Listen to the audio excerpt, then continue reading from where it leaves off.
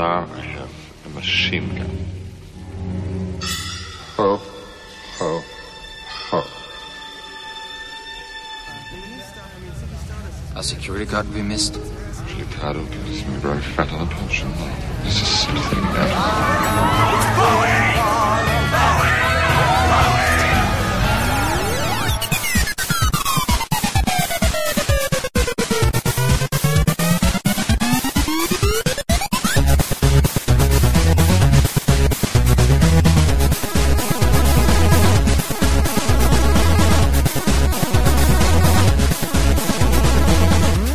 How am I supposed to bring this in?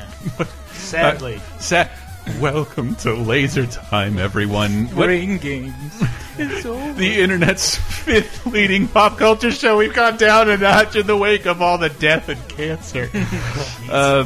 What, you wanted to do this? Oh, yeah. We pushed back our X-Files episode to do the... Which is worth doing. Because all my files are titled Bowie Snape. Yeah. After Bowie's death, I was like, yeah, we talked about it though in bonus time. Maybe we don't need to do this. And then Rick Man had to happen today as of recording. That's just ridiculous. And I don't know. I wish I had something cooler and more soothing to say, but I guess the amount of media we consumed, this is only going to keep happening. Yeah, these are two deaths. This is Brett, by the way. Hi, Brett. This is Christopher Antista. This is Henry Gilbert. And Dave Rudden. We've been thrown off our game. Yeah, normally, we were putting together because X-Files is coming back, and I mean, you can obviously, we posted an article on the site about our favorite experimental, funny, weird X-Files episodes. Do you call those concept episodes? Well, yeah, I called them gimmicks, but then that's we'll talk about it next week. Yeah, it doesn't matter. But we wanted to do a tribute to Alan Rickman and David Bowie died, which was heartbreaking, and then woke up this morning and it was Alan Rickman also. And these were two deaths that were both people that you just kind of assumed because they were still doing things when we were kids and adolescents and now, and it was yeah, they're fine, and then dead. And then you're they also both aged gracefully. So they were 69. Which is also a age you shouldn't be dying at. Wait a second. Nowadays. How old were both David Bowie and Alan Rickman? 69, dudes! Just wanted a little levity. Well, they were little levity. Two British celebrities who had very long careers who die of cancer in the same week at the age of 69. 69, dudes! and both were famous in a way that were prolific. Yeah, Bowie you could definitely say is like a megastar, but Alan Rickman is not. No. Yeah. But it's not a competition to say who lived the better life and was more famous. No, but as far as an actor goes, he is. But whenever I can't go to my parents who are Alan Rickman. They have no idea who that is. I mean, when I name the roles, we'll discuss it as we go. But I was exposed to him really late. I didn't know who Alan Rickman was. He years. also became famous pretty late in life. Yeah, I guess relatively speaking, he didn't get Die Hard until he was 42 years old. Wow. Well, all these people are a year younger than my father too, so that's it's going to get weird, people. Oh yeah. Let's take a moment to think about Alan Rickman's life. I didn't know this until today that he didn't get started in acting until his late 20s. Really? He had a full-time job in drafting and design. Wow. He had his own firm, but in his late 20s he was like, no, I want to be an actor. I always want to be an actor. I'm going to take these classes. Alan Rickman eventually would be in the movie Robin Hood. And Alan Rickman is so awesome, he completely overshadowed the other death the same day. You know something, Robin? I was just wondering. Are we good guys or bad guys? Are robbing the rich to feed the poor? Rob? That's a naughty word. We never rob. We just sort of borrow a bit from those who can afford it. Brian Bedford, voice of Disney's Robin Hood, also died today. Oh, no. I didn't know that. He also died today. I mean, my heart goes out more than anyone to Ann Lewis, who always creamed her jeans over the Fox Robin Hood. Man, that's really sad. I happen to notice there's a new animated movie with a fox and an Ann. You're going to get through this. Jason Bateman. It does look good. It's a cartoon fox. I just assumed he was already dead. I think that's what I'm talking about. But he died. He's 10 years older than Bowie. He died at 80. Yeah. So I can't imagine, with the internet the way it is and us having consumed as much as we have, I think every week it's just going to get worse as we go forward. I mean, it definitely. That's not even that's barely an exaggeration. It's certainly every month. We're getting to that point where it's any actor that we grew up in the 80s and 90s that we liked in all the sci-fi movies. Any person that was popular when my parents were 20, they're going to die too. And I mean, I still don't feel like anything will break my heart as much as Robin Williams committing suicide. Like that's pretty. That's bad. why I wanted to do this because to be careful with it because man, the amount of traffic we got off of Robin Williams' death really bummed me out. And it's just like I don't want to do obits or like anything like that anymore because it was so disturbing. Like just something that like I emotionally wrote in the moment. I'm glad we've calmed down. How did a Roddy little bit. Piper death coverage go? Did we do that? We Yeah, did talk about Dave that. and I Doing it worked- on a podcast I like just because like that just feels more organic. And Yeah, Dave and I did a quick write up of just like his best film roles, Yeah. which It's mostly They Live. anyway about Rick He's also Always in- Sunny? He's in Tag Team with Jesse the Body Ventura. The Mind Ventura. He was only in bad things. Well, okay. Alan Rickman, I'm I sorry. want to Go back talk to more Alan about Robin Hood since you opened that up. Okay. Because That movie's terrible. He got, I think his first one was famous Everything I with do. Die Hard, but then he did Robin Hood, which is a very bad movie. There's been 8 million Robin Hood films. It's like The Three Musketeers. It's that public domain film that since the 30s are like, let's just make that. Let's make another one of those. And so they make this one with Kevin fucking Costner as Robin of Locksley, the least British person there ever was. Who also teams up with Christian Slater. Yeah, I'm in Oh, old timey good England. God. We And- do need to watch this. And again. then meanwhile, Alan Rickman is Little John. No, the Sheriff of Nottingham. Sheriff of Nottingham. The Sheriff of Yeah. Nottingham. Which is good casting. Like Yeah, totally. In my perfect. mind, I'm like, oh, dude, totally. No, I think in hindsight, he is the tears- best thing about it. He tears. He knows he's in garbage, so he is ripping ripping the scenery off the walls and just eating it whole hog. Like, do you want to play those clips I got? Up You know what I don't they? know which one You know is what which. Alan Rickman said when they asked him to be Little John? What's that? Yeah. Okay. Get it? No, I didn't. I got it. Yeah. Okay.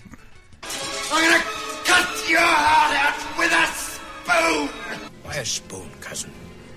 Why not an axe? Because it's dull, you twit. It'll hurt more. Wait, that's Impressive Thieves? Yes.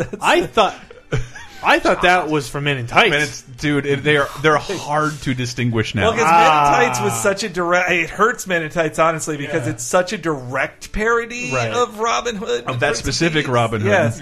I mean, that Carrie Elways even just says, like, Unlike other Robin unlike Hoods, some- I can speak with an English accent. but the other Robin Hood clip is even better. Yeah. Oh.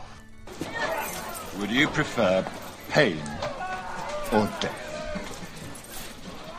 Death. Torturing. What about you? Pain or death? Pain! Torturing. You see, it makes no difference. Cancel the kitchen scraps for lepers and orphans. No more merciful beheadings. And call off Christmas. One more.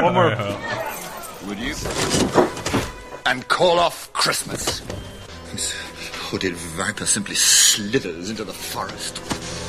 You, Myram, 10:30 tonight. You, 10:45. Bring a friend. He's saying that to strumpets, I suppose you'd call And it. so I remember being excited about the dumbass Ridley Scott, Russell Crowe Robin Hood. God. Because Who is this? Who is this Robin? What they were supposed to, what it was pitched as, is that it was going to be the story of Robin Hood from Sheriff of Nottingham's perspective.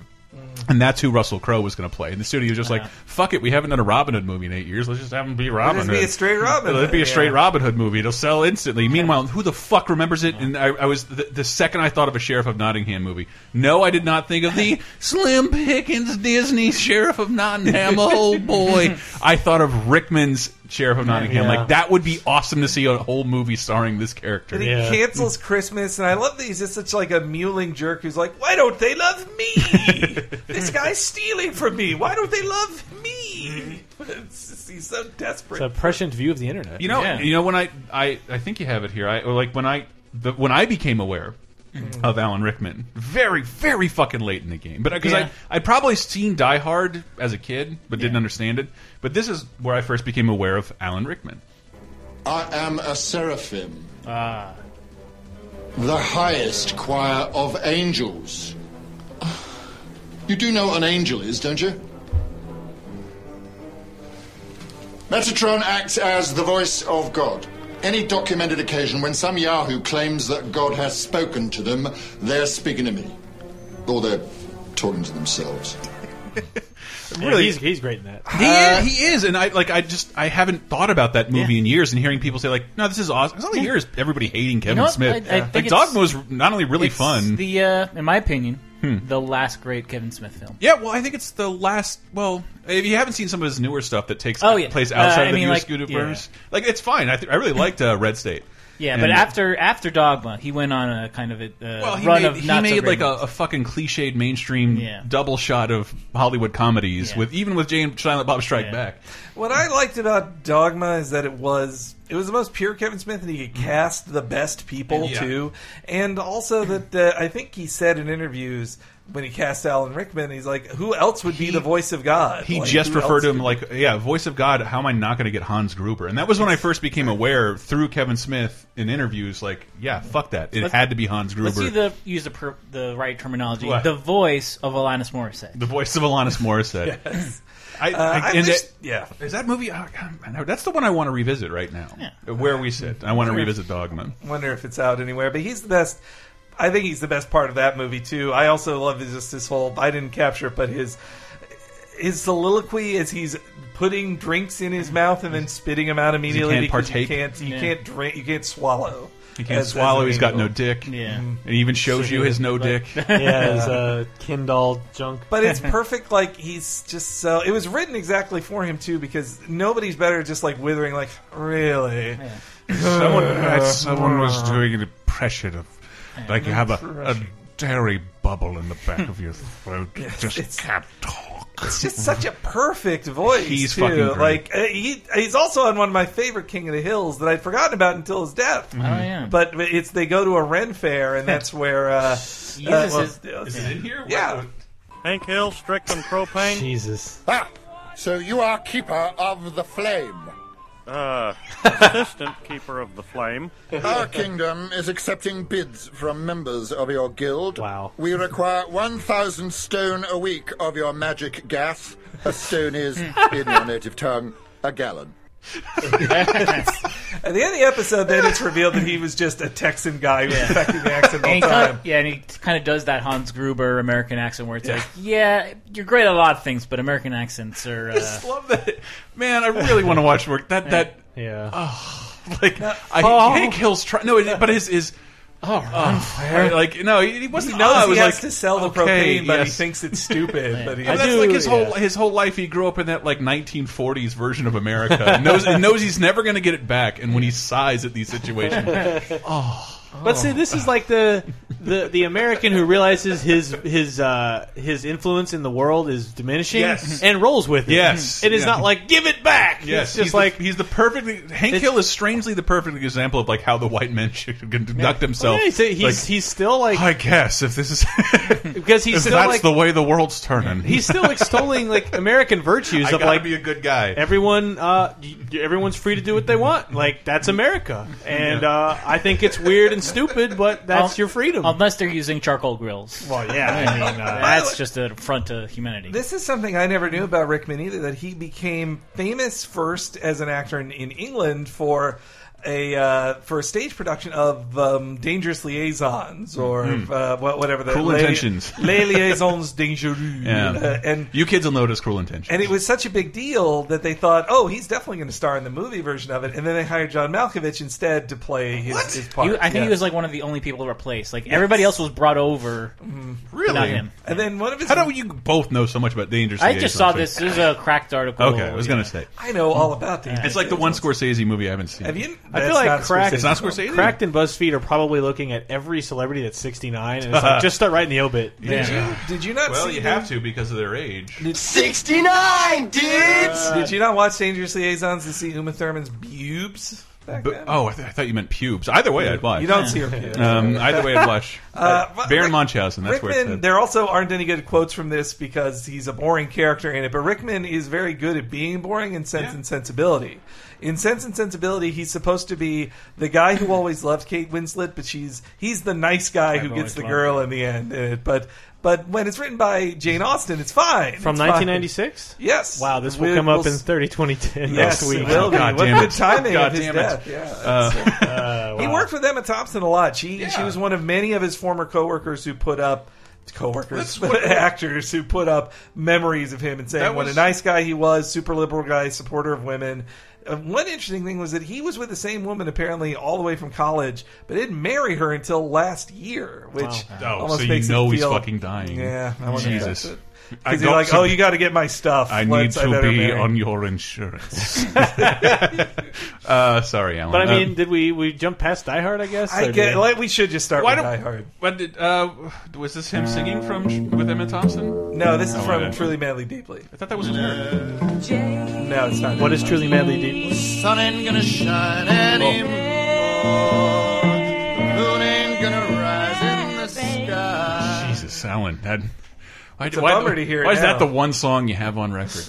There's also him as the evil judge in Sweeney Todd, but that's not a guilty. But he is one of those actors who had what would you call it, like a moonlight career? Like he didn't immediately burst onto the scene, but kind of came as 42 in Die Hard. There's just like, I mean, as we'll see, just like it was like from Die Hard to King of the Hill to Prince of Thieves. Like all these things are things that like I saw or knew of as a kid, teenager, adolescent, and then obviously we're going to talk about Die Hard, Harry Potter, Galaxy, just so many things where it's like Dogma, and it's like Juliet Stevenson. He's completely unique in his delivery. Like it doesn't sound like that's one of those English accents. It's like his delivery and his composure. He's like a cat. Yeah, where like.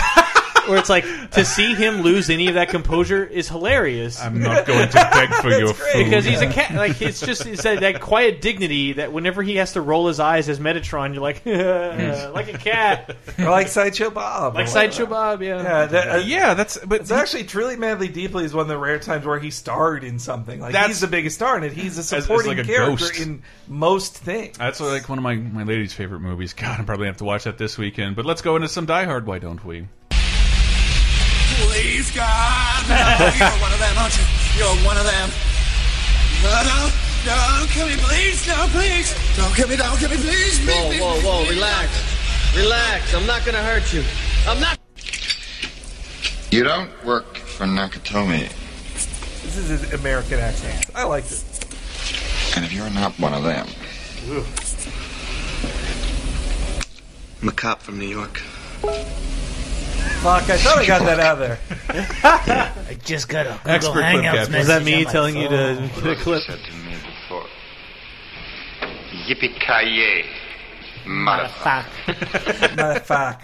Those are the best clips I could find on the thing. I have not watched Die Hard in a long time. I just watched it again for the holidays this year. Yeah, I watched the first 30 minutes. And when I got to that scene, I'm like, why does McClane buy this? And he doesn't really. Like, no, he doesn't. He immediately gives him an unloaded gun, and within like 5 minutes, like for some reason I thought they spent like half the movie together. No, but it's just that one scene where, and then he gives him the gun, and then that's what I was because watching the first half an hour, 45 minutes at 4 a.m. in Florida. They don't ever come across one another. I also like the bit. It was too brief, but the bit where he's in the elevator and goes like, "Nice suit." Nice shoot. Like just making small talk with the Nakatomi guy on their way there. And he was great as a villain. I think it kind of set up that what are action movie villains? Well, they're not Americans. Like they're white non-Americans who have strong accents and they go like, you with your American balls, you're not you aren't the ruler of the world, and then they get shot in the face like, we are the ruler of the world, man. That's American action. I kind of feel like he was such a great villain in Die Hard 1 that they made the Die Hard 3 villain his relative just to be like, we got to get some of that well, because who even remembers Gruber the Die Hard rub. 2 villain? I think it's like 3 people. Well, meanwhile, Jeremy Irons feels like he should be Alan Rickman's brother, you know? It's just, they're of the same That's how I've seen him the most. I watched Die Hard with a Vengeance so much. It's just that quick one flashback. clip. Him falling off the building. That thing in L.A. Good old and that's the Die Hard I feel like I saw first. Oh, I love With a Vengeance. With a Vengeance, very good. And he got cast like 2 weeks. He moves to L.A. for 2 weeks and then gets cast in Die Hard. Somebody in the comments, we were talking about something, and they said you should listen to that Nerdist interview with Tim Roth, so I did. And I'd never heard that before. And Tim Roth, it was joking about the Harry Potter movies. He's like, oh yeah, like I was almost in that, and like, oh yeah, every British person was also in that, almost in Harry Potter. He's like, no, I offered the role as Snape, and I accepted. And I accepted, and then he was like, but I also was doing another show. And they said, you're going to have to fly back and forth to England for 8 years. and he's like, I have kids. No, I can't. No, I can't be this character for 7 years. And because Alan Rickman, like perfect casting. Yeah. But you are 40 years older than the character in the book. He was really. I think so. Oh, I think he's a little older, yeah. But also, he's supposed to. When I saw the movies before the books of Harry Potter, and so when I've read the books, I saw them describe Snape even more like nastier than he looks in the film, because he's not unattractive in the film, but in the books they describe like that he has a mustache, that he has his greasy hair, drapes his face, and like a long nose. Yeah, it's a weird. Yeah, you're supposed to dislike him even more. That's also why in books they need descriptions to keep reminding you, like, you're not supposed to like this guy. He's got bad hygiene. They do it in every film. They make you unlike him again. And Brett, that's the amazing. Let's Brett hear some clips. suggested this is a clip. Yeah, this is from Sorcerer's Philosopher's Please. Stone, and this is like the first time you really see Snape is Harry's Hogwarts potions class. Snape storms in, and in this one scene, you get everything you need to know about how Snape exists, but it's also completely Alan Rickman's. Like, no one else could give this version of Snape, and it became a defining generation. Like, this is Snape, and I hate Sorcerer's Stone. I hate it's the first great. two movies, and like watching this scene, like. No, this is a really cool introduction to Snape, because it's a bunch of kids sitting quietly in class, a door flings open, and a guy stomps to the room and starts delivering his speech. Like, people are so fucked. There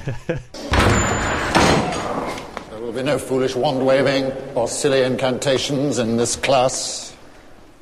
As such, I don't expect many of you to appreciate the subtle science and exact art that is potion-making. However, for those select few who possess the predisposition,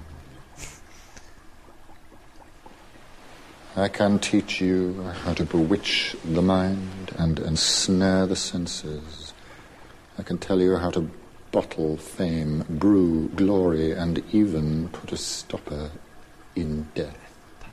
It's really good. And his face is half of it too, by the way. Just when he pauses, just the way his mouth is like half open, like I'm about to say something. I ain't one for fancy book reading. By that I mean I don't have a very good retention. Right. But I read the book before I saw the movie, and that's pretty much verbatim from the book, and it wasn't how I read the presentation.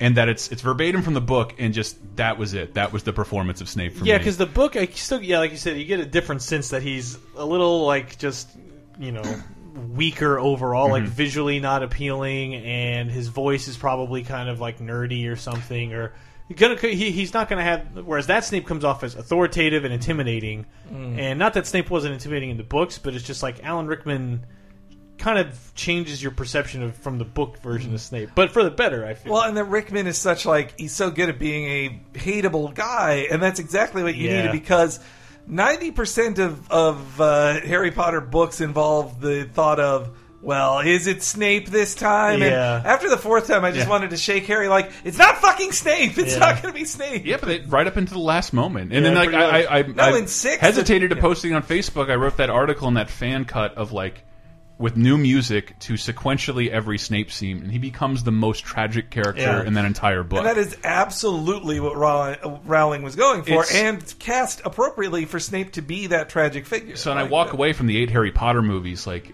and think about Snape now, like, wow, you really did sacrifice fucking everything. Well, he had the raw steel, but I'm with Dumbledore that, like, he first joined the Ku Klux Klan and then realized, oh wait, this one person I like is Jewish, so maybe I shouldn't be part of this. And then Dumbledore's like, all right, fine, work for me, but like you've committed hate crimes, Snape. And finally, Snape became better. He's just a great character of that. Like he's not. Just Henry does not admire redemption. He wants everybody. But like Snape is not a totally like he's not totally redeemed, because like he ends up doing something good in the end, but it's still like he's still not entirely good and he's not entirely bad, and he just comes off as like the realist person. The flashbacks in the book though are just like make him seem like such a horribly tragic figure. Maybe a petty dick because he didn't get a girl once, so now she hates his kid. I love that level to his character that has to be played too, because He loves Lily and will prize her only son and only child. He will love that too, Transitive Properties.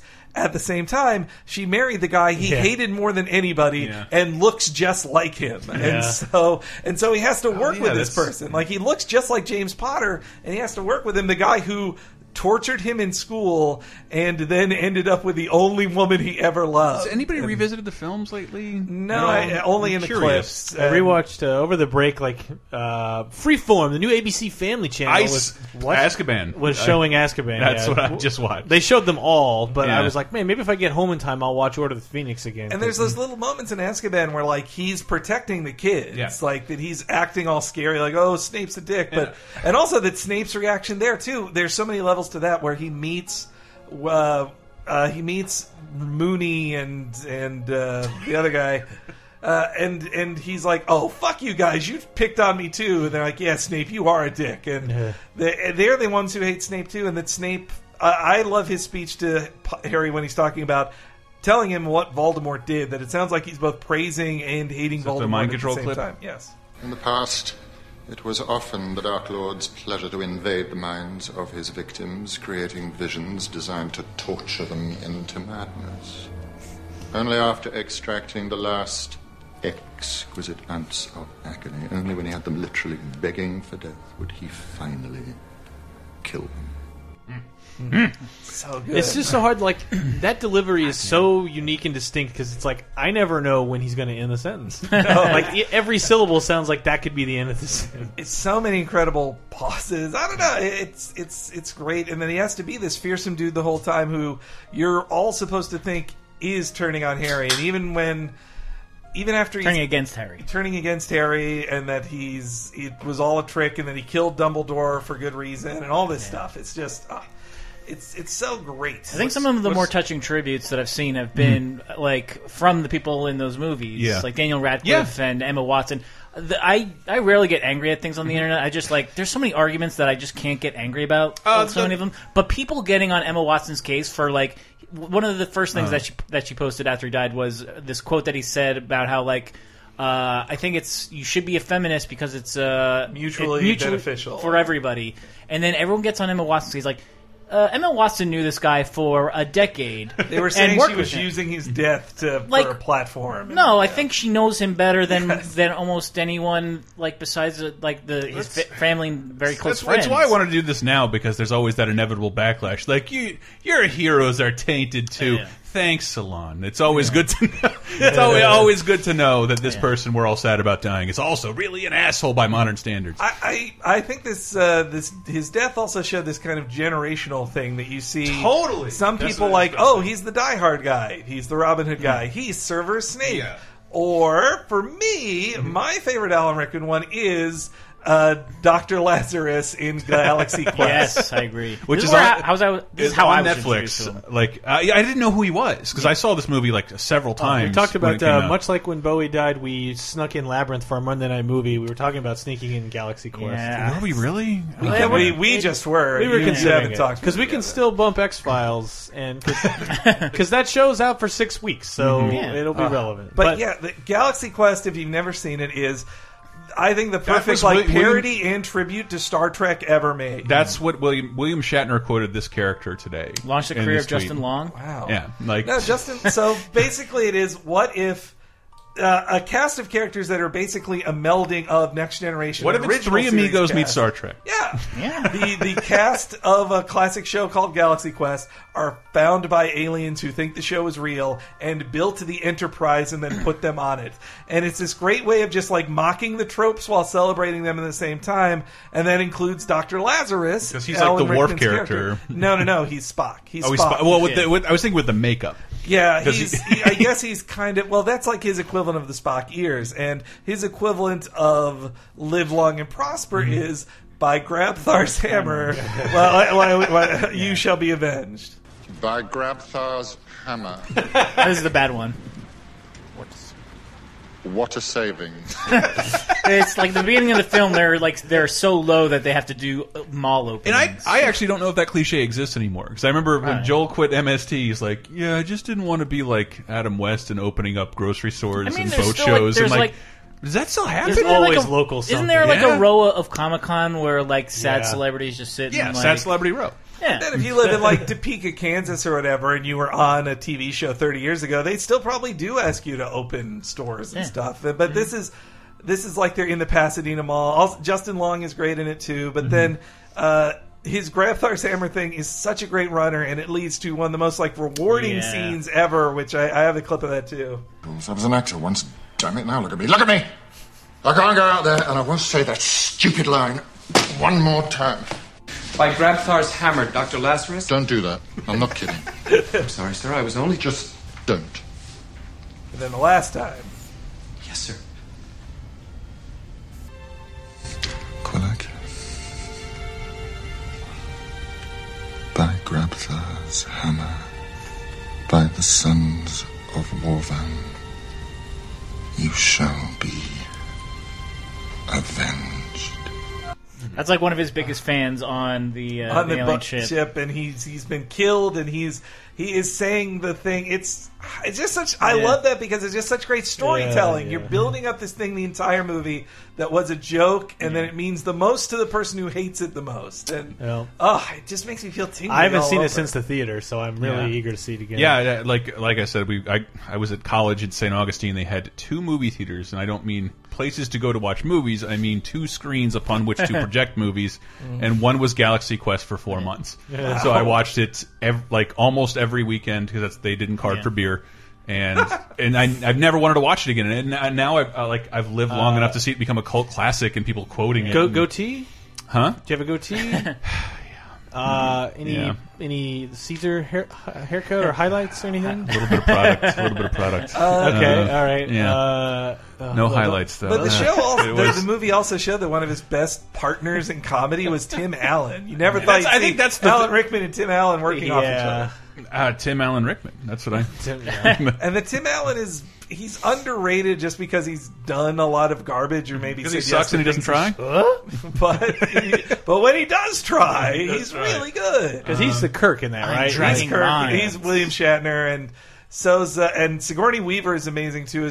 I guess she's kind of the combination of Uhura and Troy, I'd say. She was the sex symbol of the show, which I guess Uhura more so was. And Sigourney Weaver's job, as she explains it, was just to repeat what the computer says. They ask a question, the computer says it, and then she repeats what it says. I always forget what a takedown on Star Trek that whole that and whole Wesley movie Crusher they have a Wesley Crusher type on it. They have and it's one of Sam Rockwell's first. Sam Rockwell's so fucking good at it. Yeah, he's a red shirt. He's like the guy who mooches off the show. Like, I was in this one episode. Don't you remember? Well, his this isn't a Sam Rockwell celebration, but just his insistence of just like, no, I am going to die. You don't even know what my name is, do you? Do you? I did like that you grabbed this Monk clip. plays Tony Shalhoub is just like stoned. His character stoned the whole thing. This is the most excited I've been for a movie based on a book I liked, and the most disappointed I was with the final result. But I have no problem with the casting of Hitchhiker's Guide to the Galaxy. No way. Especially him as Marvin the Martian. I think you ought to know I'm feeling very depressed. Well, we have something that should take your mind off things. It won't work. I have an exceptionally large mind. Yeah, we know, but we need you to go down to the number 2 entry bay and pick up our stowaways and bring them up here. Just that? I won't enjoy it. Yeah, well, that's life. Life? Don't talk to me about life. Here I am, brain the size of a planet, and they ask me to take you up to the bridge. Call that job satisfaction, because I don't. Man, she's like the most dated thing about that whole movie. Zoe? Zoe Deschanel in a movie. She's headlining a movie. Yeah. Well, she's not. Hey, New Girl's really good. And Hitchhiker's Guide Mos Def in his non-Muslim name. Mos Def is the weakest link of that film, but that film gets a bad rap. It's pretty bad. Yeah, no, it's not. It's pretty bad. I'd watch it before that BBC special, the BBC one, any day of the week. I realized later on I don't like the books as much as I used to. Man, the Hitchhiker's Guide is a lot like Dune. Stay with me. Oh God! Because there's like no great visual representation. There's a movie that disappoints. There's a TV miniseries that disappoints. And if you took pieces from both of them, you'd probably have a good thing. But no matter which one you watch, you're just going to be like, this isn't still as good as the book. I do remember this movie was a comeback for Jim Henson's Creature Shop, though. The aliens in the movie are like visually it is good. It's just like it's a silly book that they try and do straightforward. Marvin in the film is the first 3 quarters, person. and then try and like surmise the next 4 books in the last 10 minutes. It's too truncated, but also the casting of Stephen Fry as the voice of the Hitchhiker's Guide, that was really good. The film had great casting, other than Mos Def. It had great casting. It hit all the funny bits, and Alan Rickman as the voice of Marvin was just beyond perfect. Yeah. Especially that Marvin saves the day with his depression. He literally weaponizes his sadness and makes everybody else sad and fall down. All right. Well, Alan Rickman. Jesus, anybody want to say something more? By Grabthar's Hammer. By Grabthar's Hammer. You will be missed. We're going to come back from a little break, and we're going to talk about a little man called David Jones. We will be right back.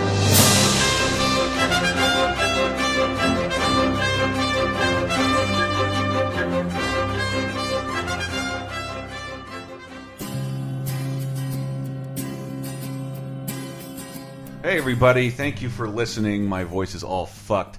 Why did everybody just stop talking? My voice is all fucked because all the people in the other room made me go out and do David Bowie karaoke last night, and I can barely talk, and I'm hungover as shit. But I'm here to tell you, thanks for listening, and you should check out all the other shit we have going up all over the site this week, especially 30-2010, the brand new pop culture show, which takes a look at this week in history, 30 years ago, 20 years ago, and 10 years ago. It's fucking awesome. It's, I don't know, I can't imagine you can't listen to that and find something you like every 5 minutes. Give it a shot. If you like Laser Time, if you like the intro to Talking Simpsons, you will love that gig. And also check out on LaserTimePodcast.com this week. We're going to have one of our patented top 7s on Tarantino stuff. I don't know what it is, but let's find out together at LaserTimePodcast.com. Furthermore, Patreon people, we're beyond the David Bowie mourning period, and we're moving into the X-Files celebratory period. We're going to try and stream the game, which you can find at youtube.com/LaserTimeNetwork. I can't confirm that because I don't know if we can get the game to work, but we're going to fucking try. There is a fucking old game with a lot of FMV cutscenes from the classic X-Files era. We're going to try that. But also for Patreon users, patreon.com/LaserTime, we are going to be streaming X-Files Fight the Future tonight. You can get that commentary as an MP3 anytime, though, but you can join us live tonight at 6 p.m. Pacific time. In addition to that, we also have new commentaries for, I believe this week we'll have a wrestling commentary for the Royal Rumble. I don't know which one it is, but it's the one where Vince blows out his quads. What a classic. We'll also have new commentary for the first episode of the Spider-Man animated series. You can find all that and more at patreon.com, and we are getting your stickers and posters ready. I cannot wait for you to see them. I got some preliminary sketches, and it is going to be sweet. And last but not least, I'm going to plug the LaserTime Community Pilot Party. The guys over in the LaserTime Facebook group. No, not our page, the Facebook group. It's super fun. Bunch of people hanging out over there doing really weird stuff and entertaining me all day. You should give it a search. There's no link I can give you, but the LaserTime Podcast. Search that on Facebook. But they're doing something on January 31st all day, starting at 9 a.m. Central Time. It's the Community Pilot Stream. They're taking a bunch of weird-ass pilots, including things like Puchinsky, the dog that solves crime, and Puppet Land. Weird shit on YouTube we can all watch together, and that's going to be going all day. You can jump in and out. It's a lot easier than how we do streams for our Patreon users. You don't have to have the media yourself. It's all going to be with free YouTube videos. Check that out on January 31st. I'm going to be hanging out there for a little while. I can't promise all day. We shall see. Anyway, guys, so check out LaserTimePodcast.com. Help support us on Patreon. Thank you so much, guys. We've launched 2 shows this year, and we're getting a lot of positive feedback. And speaking of which, if you wanted to help us out a little bit, positive feedback on 30-2010 during its debut weeks on iTunes would really help us out. Throw it a star, a short review. We'd really appreciate that. Thank you so much, guys. Let's talk about David Bowie.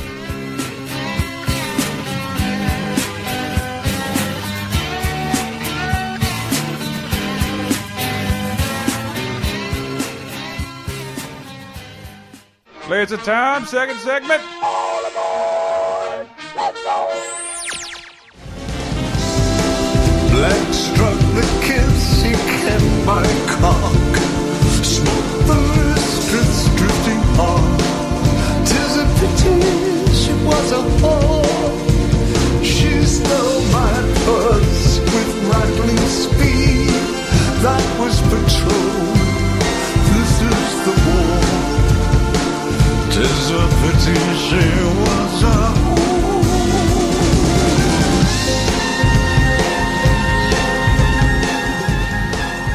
Coming in with the first album I bought on iTunes in like 3 years, Black Star. Oh, that's a good song. She was a whore. I believe. That's my favorite song. Yeah, it's because it sounds very like, I don't know. Like my girlfriend was like, "Have you heard Black Star yet?" I'm like, "No." It's like it's really good. Like it's a weird album because like I bought it today and it's only 9 or 10 tracks. Yep. And in the time it took me to walk to Taco Bell, eat, and then get on a train and come here, I heard the whole thing and I was like, oh. And it was so hard to qualify. Like. You couldn't even guess what year it's from. Yeah. Because there's parts of it that I'm like, this sounds specifically to me like 2006 Block Party, mixed with Rage Against the Machine, mixed with editing a car in Gran Turismo, mixed with a ripping sax solo. Well, it's like this like is a JRPG battle sequence. Yeah. And like you always wonder what genre are JRPGs emulating? It's like, oh, it's whatever David Bowie's doing on his latest albums, and that fucking image of like the amount of things David Bowie inspired, character design wise. I mean, there's with JRPG Metal characters, and for Metal Gear, for a million things. Like we talked about a ton of that on Video Game Apocalypse, by the way, last week. But so yeah, David Bowie passed away this Monday, and I think he had been suffering with liver cancer for 18 months. Nobody knew. A small, like 5 people knew. But I can't. Maybe it's just in the recent wake of his death. I just can't think of a person, an icon that we would lose of his magnitude. I don't know. Maybe that really he like I kept saying, he looks like a fucking yoga practicing vegan. Like he's always looked great. I didn't expect him to die. Again, my money was on Willie Nelson and Bob Dylan this year. I lost in the celebrity death pool. Also, it's not too late. It kind of derails it, but of all the Harry Potter cast, I thought would be the first to go, outside of the first Dumbledore, Michael Gambon. Like, how did McGonagall? I forget her Women name. live longer than men, but but she seemed way older when the show when it started. I don't know. Not that I wanted in these modern times. In these modern times, she's great in Downton Abbey. That age, which is a number called. Is that what you? I'm not going to. 69, dude. That's a young age to go. It is in this day, especially for celebrities who can afford all the seriously. healthcare That's in what the I thought. world. You're so rich, and then like that. Not to bring that up the mortality of it, but like that's how fucking devastating cancer is. That like the richest people in the world can't beat it. Yeah, it's fuck's sake. But so David Bowie, like he had, I've read at this point, I've read enough things that are like all these great memories of him and retrospectives. One of my favorites. We're going to focus here on the things involving David Bowie that make us laugh. By the way, we're not going to explore a bunch of his music. Well, one of my favorite I read was Rob Sheffield, who's this great rock critic who's written for the Rolling Stone for millions of years. He mentioned how Bowie did all this transformation and how he'd done all these things. One of his best lines is in Young Americans. Says like, we've lived for 20 years. Do we have to die for 50 more? And he lived almost 70 years, and he lived those other 50. Like after 20, he's like, no, I'm going to keep living. Like I'm going to keep doing awesome stuff or do what I feel like doing. I know we live in an age of, I don't want to say the internet, but like someone universally liked to this degree for not only his persona but his output and his behavior. Like David, he just became, I'm David Bowie, the man who shows up. I am pop culture icon David Bowie. I'm instantly cool. You'll recognize me even if you don't recognize my music, and those who do recognize my music will be even more excited to see me. But then, it's like, we mentioned this on Bonus Time a little bit, like the idea of he was famous. Like, he got really famous with his music, but then he just became this universally famous. Totally. Like, I'm in a movie. I'm in Labyrinth. I'm in. He has a bit part in Prestige that is like one of the best parts of the whole movie. We do have that. As Tesla. Society only tolerates one change at a time. God damn. First time I tried to change the world, I was hailed as a visionary. Second time, I was asked politely to retire. So here I am, enjoying my retirement. Nothing is impossible, Mr. Angier. What you want is simply expensive.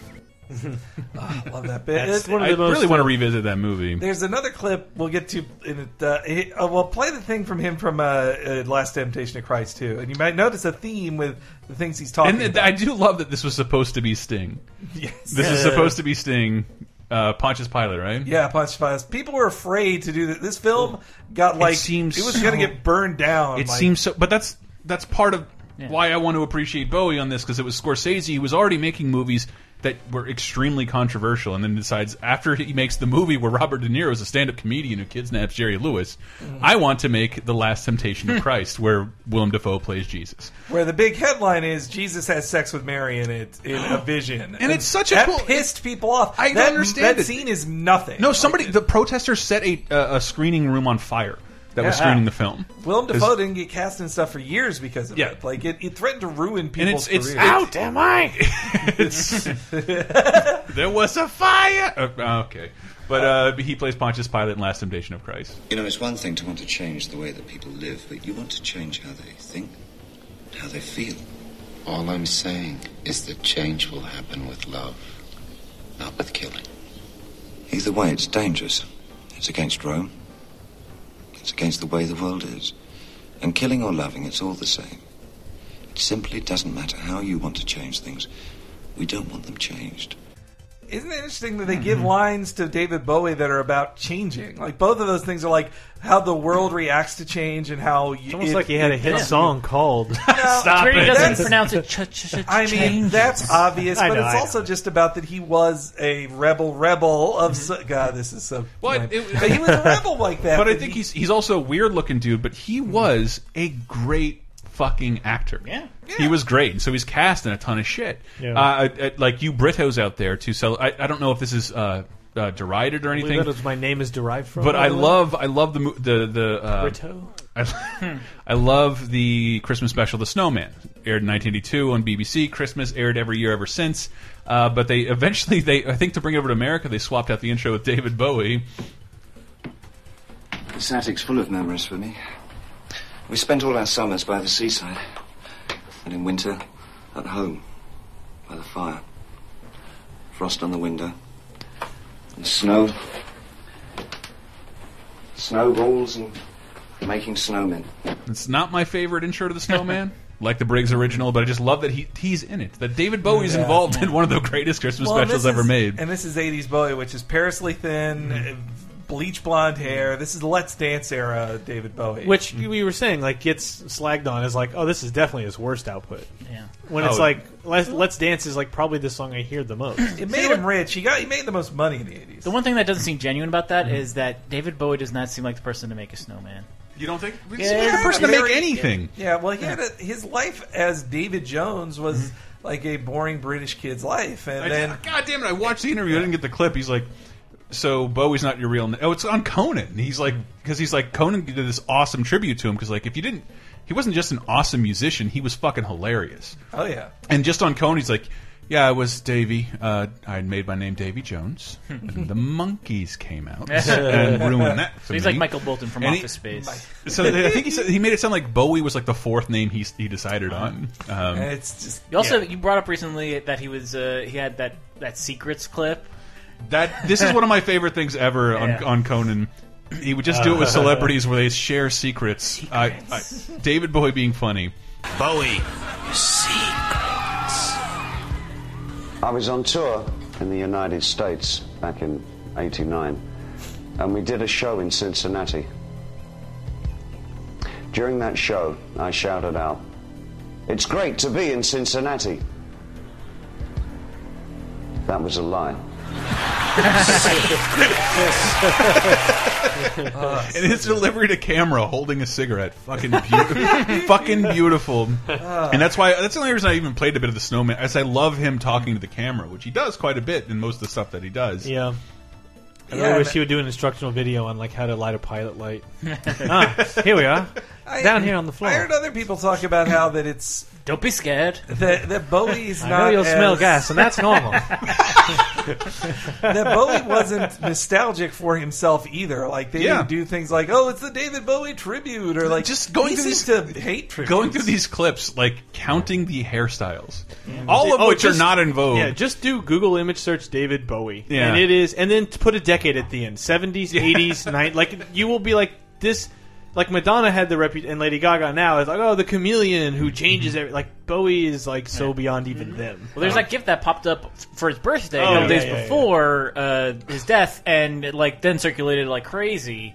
And then people like didn't attribute the person who actually made it, but it was like really great, like painting of each of his faces, and then like just in GIF form, it looks amazing. It looks crazy, like, and you can, and someone like I was never always looked cool. I recognized David Bowie as an icon before I recognized him as a musician. Yeah, but I still way later on dug in very little and was like, but all of that resonated so much. I recognize the Ziggy Stardust lightning bolt. I love seeing that people put that on their dogs and stormtrooper helmets. Stardust, like Cody Rhodes painted his face. Yeah, like did he? I didn't see that. It's amazing how he just transcends. I mean, like, of course he's an actor, but he's affected video games. We had Video Game Apocalypse. We talk about all the video games. He stars in one video game as kind of himself to talk to you about playing a video game. Yeah. Press A. But then he also influenced wrestlers. Like Goldust and Stardust are very much based on Bowie. So the art print is called "Time May Change Me Too" by Helen Green. That's the one, and you can buy it on Society6.com and actually support the artist who did it. But speaking of games, like the timing of this is super weird because Amplitude finally came out this week for everybody. And Amplitude to me is how, like, as a probably 22, 23-year-old, I knew who David Bowie was and knew a lot of the popular songs like Let's Dance and Modern Love and well, I think at that point Nine Inch Nails or Trent Reznor, I'm Afraid of America. Like I knew all that and I knew Labyrinth, but then there's a song in Amplitude, the PS2 one called Everyone Says Hi, and it's a remix from the album Heathen. But like I was like, David Bowie still makes music? Yeah. And it's like much like Duran Duran, we're like, yeah, they kept making music and never really stopped for 30 years. Listen to Black Star. Like he's striving to make interesting and weird music. And it's a very interesting album. His last music video was like his death. I can't watch that. I haven't watched it. I can't watch it. It sounds too depressing. But I've heard the song. The song opens like I'm in heaven now. Yeah, it's an interesting album. But you're playing Amplitude, so I mentioned like a Guitar Hero track. We just streamed this YouTube.com/LaserTime Network, the new Amplitude. Yeah, we streamed the. But the video is like it looks a lot like Bowie World. And B, it has his pace all around the tunnel. Yeah, he's also been amazing about like accepting technology. Yeah, the clip of him talking about the internet. Yeah, the interview was like, it's just a tool. He's like, no, it's not. This is like it will get like artists connected with the audience. Yeah, it's like you make the audience just as important as the artist, and like you're not validated until you hear back from the audience. This is going to change everything, and like putting his money where his mouth is. There was an awesome article I saw about like. In 2002, he's just like, yeah, fuck my music rights. You want to buy them? Like, I'll sell you shares of my music rights because this is going to be valueless in a few years. But I'm going to keep making shit anyway. I like this song because it's about like him talking to someone who's left and just asking like, hope everything's okay with you. Everything's great here. Everybody says hi. Bye. There's also a robot playing guitar on the side of the video. Right? I mean, that's why is that not in the new game? He was also way ahead of his time on music videos too. Oh yeah, that MTV clip. Think of a song and there's a music. They took down the Space Oddity video. Aww. I watched it on repeat like the first night. Did you see that clip of like 1980 whatever MTV where he was being interviewed by one of the VJs or whoever it was, and then Bowie just completely flips it. The black artist thing? Yeah, and it's just like, oh, it's black artists. You never play them. And they're like, yeah, well, you know. And it's just funny, back then when they don't know to dance around it and give a politically correct answer, they're just like, well, you know, we got to play it makes sense for audience. You know, just because, you know, we're here, we like it here in New York, but somebody in the Midwest may not like it. He mentions Missouri specifically. Yeah. Like, what about someone in Missouri? You're MTV. Like, you say what's cool. You don't. Yeah. You don't. Like, his response to that was not to fight. Yeah. And like at the end of the clip, he's like, I see. He's like, do you get it? I see. I see a viewpoint. I know everything you have to say on it, and we don't need to talk about it any further, because I'm David Bowie, and I'm awesome all the time! Yeah. And David Bowie did all these... He inspired a million artists. Like, he was also just so inspirational. You should watch the film Velvet Goldmine, just that's all about the people he inspired. Well, he didn't like that movie, did he? He did not, because he thought it was just all about how gay he was in the 70s. And he's like, this is just about the sex. This isn't about anything else. And about how he had sex with Mick Jagger and stuff. That's a famous thing from his wife of the time she is the source of a lot of Bowie dirt because she just did a tell-all on. Yeah. Once she divorced him, she did a tell-all on the whole thing. Do you know how she found out about his death? I read that. No, did she Celebrity find out? Big Brother. They had to like. Because when you're in Big Brother, she was you're on sequestered from the Big world. Big Brother in England and couldn't be told until and so has no phones, no internet on the show. So there was like this countdown early in the morning of like the producers say they're going to tell her at noon that her ex-husband is dead while she's on this live stream. I mean, I know this episode is about celebrating British people, but also they have your Big Brother fixation needs to fucking die. That shit is terrible. Survivor's better. Wow, that's wow. It is 2000. Man, that's so horrible. Well, but she was the source of the story that Mick Jagger. She found Mick Jagger and David Bowie in bed together naked. That was her story. But jealous lady. I am. I know I am. Dancing in the streets. I was like, I did that. That is the funniest, gayest video I've ever seen in my entire life.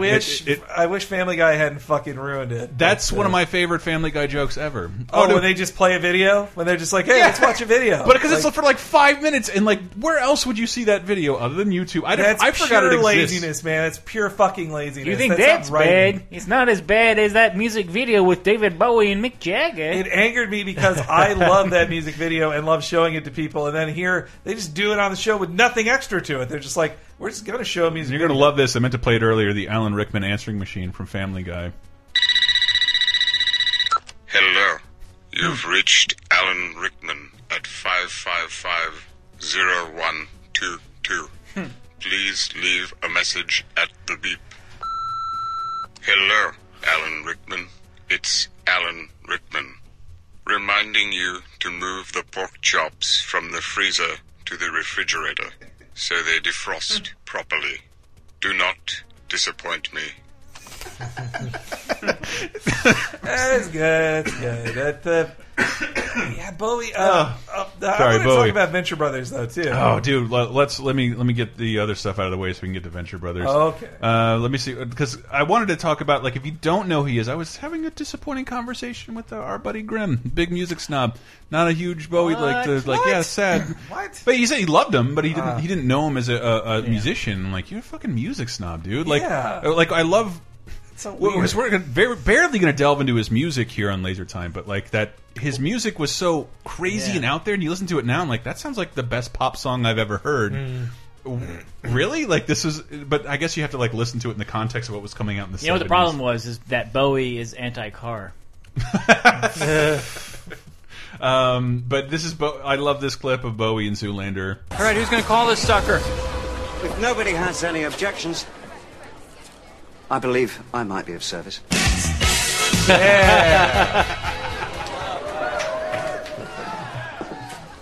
Now this will be a straight walk-off. Old school rules. First model walks, second model duplicates, then elaborates. Okay. I love this is a wonderful scene because like David Bowie somehow had his fucking fingers in everything, everything that was cool, fashion. Well, they asked him to be on stuff too, and he would say like he wanted to be an icon, or he was fine with being an icon. I did read that about this because this is a great clip. Bowie's in space. Yeah, like Bowie has been so influential, like to people today that like even things that don't have his permission that he's not a part of. Like you mentioned the Venture Brothers, but for me, this is like there was an episode of Flight of the Conchords about David Bowie that he didn't appear in any form. Oh yes, but he has a reason for that. Hold on, we'll play that clip first. Bowie's in space. What you doing out there, man? That's pretty freaky, Bowie. Isn't it cold out in space, Bowie? Do you want to borrow my jumper, Bowie? Does the space cold make your nipples go pointy, Bowie? Do you use your pointy nipples as telescopic antennae to transmit? It's just such a definitive style, and I love that when he was the Flight of the Conchords, Jermaine Clement was sort of like that was actually came about because we wanted to be David Bowie. Yeah, and like totally.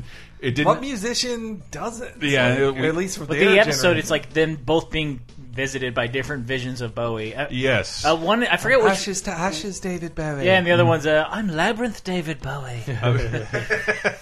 And that was great because if you're a Rick and Morty fan, Jermaine Clement appeared on that show again to do a Bowie impression as the Moon Men, the Moon Men song. You are not like other carbon-based life forms. You put the value of all life above your own. It's how things should be. It's how they could be. Goodbye, Moon Man. You say goodbye, Moon Man. Goodbye. Shut the f*** up about Moon Men. This isn't a musical number. This is a f***ing operation. We gotta be cool and lay low. So, like, well, that's Jermaine Clement again. They set him Flight of the Conchords. Like, well, they were gonna get David Bowie for the Bowies in Space, but they couldn't. Because, and not because like they didn't get in touch with him. He's just like, well, I just did a thing to being funny with my music.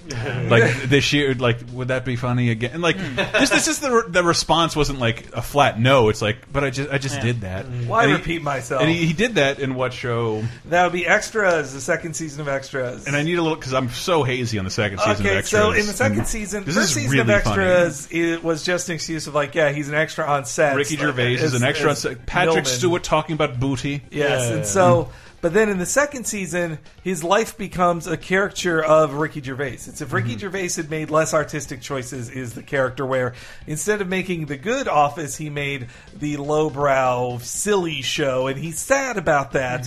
But he's also now getting more famous, and then also the man, Ricky Gervais, was originally a glam musician. Like, he came up as a musician, so of course he idolizes David Bowie and was dreaming of having him in his show. And by the second season, and this is great. They meet each other on the show, and it inspires the song. It's a long clip, but it's so fucking funny. BBC have interfered and sort of chased ratings and made it lowest common denominator sort of comedy, sort of catchphrases and wigs. And I think I've sold out, to be honest. But yeah, it's difficult, isn't it, to keep your integrity when you're going for that first. Little fat man who sold his soul. Little fat man who sold his dream. Chubby little loser. Turns to a piano. That's right. Chubby little loser. National joke. No, not chubby little loser. No. Pathetic little fat man, no one's bloody laughing. The clown that no one laughs at, they all just wish he'd die. He's so depressed at being useless, the fat man takes his own life. No. He's so depressed at being hated, Fatty takes his own life. Fatso. Fatso, I like Fatso. Yeah, let's go with Fatso. Fatso takes his own life. He goes on for like another minute and a half. I know, it's such a good clip. It's such a good clip. And it was just Ricky Gervais writing, like, he wrote a song, like, just sing the song about how awful and fat I am, and you're just making it up off the top of your head. And then they all just sing along to, he gets the whole bar to just sing about how much they hate. I've resisted rewatching that clip for a long time because I'm so sick of Ricky Gervais's latest show where he hangs out with his celebrity friends and they make fun of him. Yep. I think our Bowie karaoke will have Fatso Takes His Own Life. I don't think Takes His Own Life. Ricky Gervais just tired me out with his, like, he wasn't making stuff I liked as much anymore, and then he was just constantly talking about atheism, and it's like, yeah, all right, I get it. There is no God. I agree. No, get this. In lieu of what you're talking about, I'd like to propose nothing. How about that? And also that show Derek was just like, why'd you do this? I cannot believe that got past the sensitivity police. Yeah. How all the stuff I read about it bothers people. Like, have you watched Derek? Like, it is one prolonged retarded guy impression. Like, it is. It's really Netflix hard to watch. saw that was popular, and then they're like, "Oh, well, now we can definitely do the Sandler comedy." I hope Rob Schneider. I hope him and Stephen Merchant both learn you guys aren't good together because Ladies Man wasn't good either. Up. But yeah, they're only good. They're better together, definitely. But yeah, that Bowie thing was great. Well, can we talk about Venture Brothers now? Please, yes. All right, so the Venture Brothers guys, they are apparently doing a round of interviews for their new season that came out. This comes out soon, and Comic Book Resources. Venture Brothers is the best show, by the way, ever. We're saying that on the Pop Culture. And they've made 6 seasons in 12 years. But, but so they are giant Bowie fans as well, the two creators, Doc Hammer and Jackson Public. They do this interview where they even talk about how amazing it was, what an icon he was, and how you couldn't even, like, touch him. They were happy they weren't able to get him on the show ultimately, because they're like, he should be somebody I should never be able to reach. Even whether alive or dead, it's like, I can't have lunch with David Bowie. He's this icon to me. I thought that was a beautiful sentiment that he said in that regard, that, like, we lost him as in, like, I can't have lunch with David Bowie, but that wasn't an option anyway. But, like, the things he did and the things he left here are all here for everybody, and they will literally last forever. And just seeing, like, I don't know, I've become so much more appreciative to fandom, even the things I don't like, even though I like David Bowie. But the Venture Brothers' devotion to David Bowie, it starts out really strong to where eventually he just becomes a character on the show. By the end of the second season, he's a character. This is the 6th episode, and this is the first time I realized the Venture Brothers is really great. And I didn't. It took me like 2 watches to realize what they were doing, because one, I had not heard the song "Ashes to Ashes" before. But here's a little clip from "Ashes to Ashes," the David Bowie song. True. They got a message from the Action Man. I'm happy. Hope you're happy too. And of course, like, you have to know Space Oddity, which this might be like my favorite song of his. I've gone through like everything, and like Space Oddity is so fucking cool. And I think my spaceship knows which way to go. Feel free to sing along, everybody. Tell my wife I love her very much. She knows. Ground control to Major Tom. Your circuit's dead. There's something wrong. Can you hear me, Major Tom? So yes, so those two together, and this fucking Venture Brothers clip. This is years ago, like 2001, 6 for season 2, 2006. Yeah, is it 2006? Yeah, because it's 2004 the first season. The 2004. This is 2004. The Venture Brothers 6th episode, one, yeah. And then like I always say, like if the first season of Venture Brothers, obviously it's first season woes. They don't have their legs yet, and like, but the 6th episode is one of my favorite things ever. Ghost of the Sargasso. Oh yeah, that's a great one. It's an excellent episode, and it opens with this. It opens with a flashback. Dr. Venture is kind of Johnny Quest, and his dad took him on all these stupid adventures instead of giving him an education, and now he's a big loser sitting in the failed experiments of the 1960s. But this is the opening of Venture Brothers Ghost of the Sargasso with a character called Major Tom. I can't keep it together, Dr. Venture. I'm sorry about the TVC-15. Tom, I'm not worried about that tin can. I'm worried about you. You're not dying on me, and that's an order. I've got a message for the Action Man. He's listening, Tom. Go ahead. I'm happy. Hope you're happy too. I've loved all I need to love. Don't talk like that, Tom. You're gonna make it. Fight it! I'm feeling very still. And I think my spaceship knows which way to go. Tell my wife I love her very much. She knows! Ground control to Major Tom. Your circuit's dead. There's something wrong. Can you hear me, Major Tom? Can you hear me? Major Tom!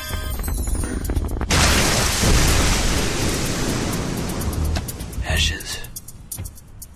To ashes. I love this so much. It's not only and the like character Action Man is still on the show. It's a great but like one of the things Venture Brothers did is like to make really good action sequences on a very low cartoon budget in a show that's not entirely serious. But this is a great sequence that I truncated a little bit. But it's the two major. Is it there are only 2 official Major Tom songs? Yeah. Like Space Oddity and Ashes to Ashes are all about Major Tom, and that he has a message for the Action Man. The Venture Brothers created a character called the Action Man who is there forever, just so this reference can still work. Action! Action! He's so great. He just yells action and then shoots people in the face. And I don't know what the meaning of the song is. He's like, tell him, I'm happy. I hope you're happy too. And at the end of the episode, it reveals like he's implying a relationship with the Action Man's fucking his wife in Venture Brothers, by the way, and he knew it. And they're together at the end of the. like I don't know, like they used a reference as a branching off point to something weirdly beautiful. And that doesn't even scratch the surface of David Bowie love on the Venture Brothers. So by season 2, they create the character of they'd have the Sovereign, who's in charge of the supervillain company, really, or the Guild of Calamitous Intent. But he'd only been seen on video view screens. Then the Sovereign comes to the wedding of the monarch and Dr. Girlfriend. And there's this whole hullabaloo, and then he leaves afterwards. And so then it was played by James Urbaniak. James Urbaniak did an impression. They couldn't get him. It was actually weird. They had they have celebrity. Well, because he's playing David Bowie. Yeah, they have to make it clear. Like they make no, the big supervillain is just David Bowie. Yeah, but this scene where he leaves from their thing shows you the different generations and how they reacted to David Bowie. I just like this introduction. No way! Is that David Bowie? Drunk Samson. It's been a while. Not long enough. You're lucky I don't kill you right here after what you pulled in Berlin. That's Klaus Nomi and Iggy Pop are with him, who were his friends in the henchmen. 70s. Yeah, but this is him later in the episode? Yeah, this is The guy from Labyrinth turned into a bird! Okay, so the Sovereign recorded Station to Station? And Changes won? Love that album. Could you be a bigger poser? Changes is a best of. May I say that ours was a totally underrated album? Yeah? I mean, I thought so, but wasn't it kind of too little too late? That would be Tin Machine. Boom! That's just such a It's specific, a very deep reference. Also specific references, like kids know him as Labyrinth. Then that shows too that I think the character Doc Hammer plays. He's the one who's like, I'm a real Bowie fan, and then Jackson Pollock's like, yeah, his best of album was great. Like that's a fucking best of, man. Poser shit. Poser. My bad. I forgot I was pretending to be a David Bowie fan. I thought that was the joke of the thing. Fuck. I forgot what I was going to. I had no idea Tin Machine was a David Bowie thing. Yeah, well, I because think like my friend and I, Josh, Mhm. like he ended up like from a free table in high school with a Tin Machine CD, and we just made fun of it because like we put in like one track and listened to the first song, like this is lame. It's 80s as fuck, and we didn't know what it was, and then that was the first CD that we ever were like, let's just like rub our hands all over this and throw it around the room because like you were still like place the CD. I don't want to like $16. I don't want to smudge or get anything. It's like no, it's just Tin Machine. I think and then to find out that was a Bowie. I could be wrong. Is it Macaulay Culkin introducing them on Saturday Night Live? I think Ladies and gentlemen, Tin Machine. No, it's that David Bowie is. It's same with all these artists. Like if they were important at one point, just forgive them. Like if they did 15 years of great work, they're allowed 5 years of trash. Yeah. Like, or that Billy Joel like I don't hate Tin Machine. I don't know them well enough to hate them. But there were he put out several albums that were not good. That was also in the Rob Sheffield thing was very interesting. He talks about how the last time he saw Bowie perform live was in 2003, and he said that Bowie then just did during it he did a 3-song set for one of his worst albums, like a god awful album, but it was just Bowie saying like, I'm not playing the fucking hits. Like if I feel like playing these songs that are important to me, I'm playing them. Yeah, that's fucking awesome. I'm really pissed about that. The fact that I've seen David Bowie come through here on tour. It's always really expensive because they're charging people a generation or two older than me. Yes, but I never did it. I saw that the opportunity. I saw that Ozzy Osbourne is touring around here soon, and I'm like, you that know what? just I probably sounds should sad. just go. No see way, him fuck that, man. To see Is him he in like a rocking chair? He'll be held up by strings by his wife. You guys Just like war pigs?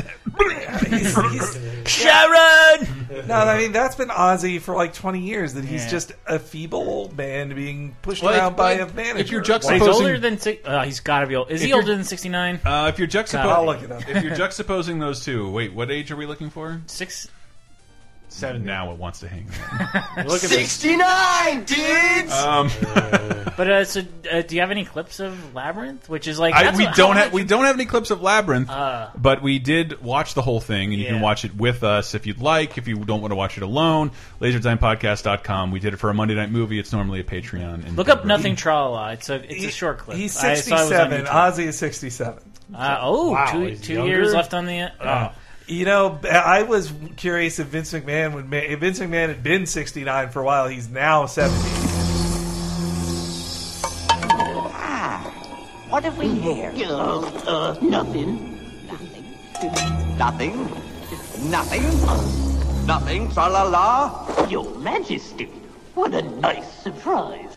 I hate to say that sounded pitched up, but I think it was pitched up to begin up. It did sound a little hype. But you should watch Labyrinth, and we had discussed that on other shows. That I think weirdly our generation's introduction to David Bowie as a human being was Labyrinth, a total bomb at the time, which our generation kind of shepherded into a new classic. Yeah, and the songs are.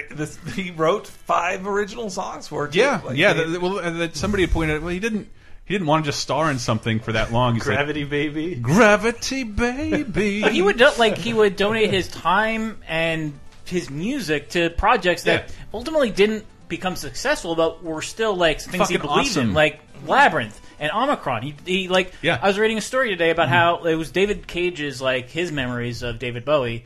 Heavy Rain, Beyond Two Souls. But Omicron was his first big game, and he went to David Bowie during Wimbledon, and they set up. That's the only time David Bowie had a meeting, and it was 20 minutes, and he went and he was like, "We would really love for you to contribute to this game, and we've only got 20 minutes. Here's everything about this game that we've been working on for 2 years. We would love to have heroes in the game." And he's like, "I'm not giving you an old song."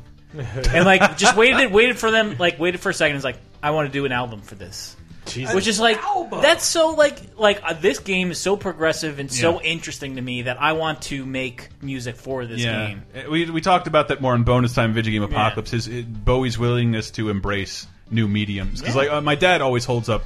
He was like, "Look at Tony Bennett over there." He's like, "You big Tony Bennett fan, Dad?" He's like, "No, but I like Tony Bennett." That he just I'll just do a song with Madonna.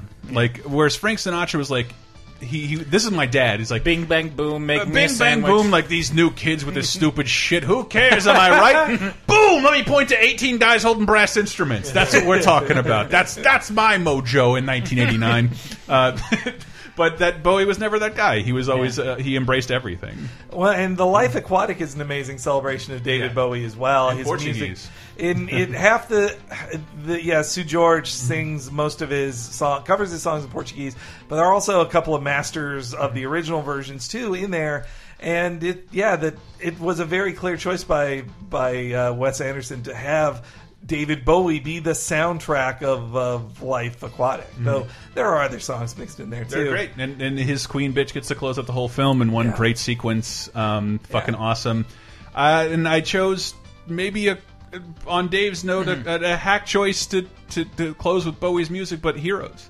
It's not my favorite Bowie song, but I do think you could easily make an argument that it's the best song, one of the best songs ever written. Period. One of my, I also was going back to Changes because it is such an obvious, it's so obvious, and I think he even probably ran from it because he's like, yeah, duh, I went through a ton of changes in my life, and the lines that are time may change me, but I can't change time, or I can't waste time. I think it was doing karaoke with you, Modern Love. This song's way heavier than the video. The video is so funny, just a bunch of guys in Stray Cats outfits swinging snap fingers back and forth. But it's all I can't get married because I don't understand God.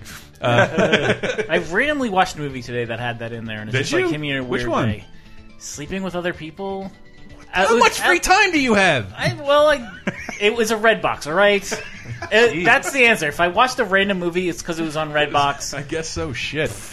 But that's more work than Netflix. But also Alison Brie was in it. I'm like, she's adorable. You might see her in her underpants. Is that why? You see most of her butt in that. We can see her ride Will Ferrell's dick and get hard if that's all. Really? That's all you can. Yes. Yeah. Speaking, this is brought to you by. I've never seen you take a note. Brought to you by HBO Go, my parents' account. Thank you very much. This has been Laser Time, by the way. We love you, Alan Rickman. We love you, Bowie. We love you. I wish they had been in something Voice together, of Robin Hood. but I could not find. No, I can't. There's probably some for charity concert where they're all singing together next to Dan Aykroyd. And, they must have circled each other a lot, but yeah, I do love. If you just look up, it's on YouTube. I'm sure him and. Freddie Mercury. Yeah. Under Pressure. Live Aid. Under Pressure, duet. Even though that's just them goofing around. The story of that is so funny. Let's do a song together. What do we want to do? I'm like, I don't know. We got a day. Yeah. Let's figure it out. People on the streets. Whoa! Love is an old fashioned. And I can't wait to see and that. If you haven't seen World's Greatest Dad, this salute to Robin Williams. You can hear a little Bowie in that. And I mean, it's a little bit out of season because it was last month, but his little drummer boy with Bing Crosby, like that. Yeah. Peace on earth, can it be? Step into my library. No, that's a reference to it. Yeah. Only me and my friends get an SNL sketch where Phil Hartman does the Crosby Show, where every problem is resolved by him telling his child to step into the library, and you hear them be mercilessly beat off screen. Oh God, it's so dark. It's less dark than the real Cosby Show now. Yeah. Anyway. Oh, that's true. The Crosby Show is less dark than the Cosby Show. Anyway, why couldn't he die? That's why he should have died. It should have been you, Cosby. Put that on my tombstone if I die before him, by the way. Why didn't he die of sweater cancer? Okay, we have been Laser Time. I hope you've enjoyed this fucking extremely tasteful tribute to two people dead at the age of 69, dudes! You can find out more at lasertimepodcast.com, and we have many other shows on the network, such as Talking Simpsons, a chronological breakdown of every episode of The Simpsons, which you can find the first season on for our Patreon supporters at patreon.com/lasertime. Get commentaries there, exclusive podcasts. Man, I can't wait for you guys to see these posters and stickers coming out to you now. And we have a brand new show, too, where I think we'll be talking about Alan Rickman very soon on it. Probably. Put a stopper 30-2010, our new pop culture show that goes week by week of what happened 30 years ago, 20 years ago, and 10 years ago. So this being 2016, that means every week we're looking at what happened in TV, music, and movies, and news from 86, 96, and 2006. So, I can't wait to be on 30-2010. Next week, I went way too far with 30-2010, the year 1986. I cannot wait to show and bore the shit out of you with animated minutia from the 1880s. And VG Empire, the video game music podcast. And I do Cape Crisis, the comic book podcast, where we talk about the new releases in comics every week, and also give you long-form biographies of certain characters like Swamp Thing and Hellcat to learn a lot. And also, man, I hope... who's going to go first, Ian McKellen or Patrick Stewart? McKellen. Think so? Murder, suicide, simultaneously. Stanley. It's lifestyle. Every time I see Ian McKellen, he's like out dancing and shit. He's going to pop over with a heart attack with like 8 guys in him. And I host Cheap Podcast, a pro wrestling podcast. We may have lost 2 very influential British men, but no wrestlers have died in 2016, so we're good there. It's pretty rare that a pro wrestler lives until... This is the longest stretch of the... 69, dudes! Except for Vince, who went past that. Hogan might live to be 69. Again, should be dead. Well, we've already seen him 69 in that tape. 69! We gotta go, please. All right, guys. Yes, remember, listen to David Bowie, and of course, Weekend Heroes.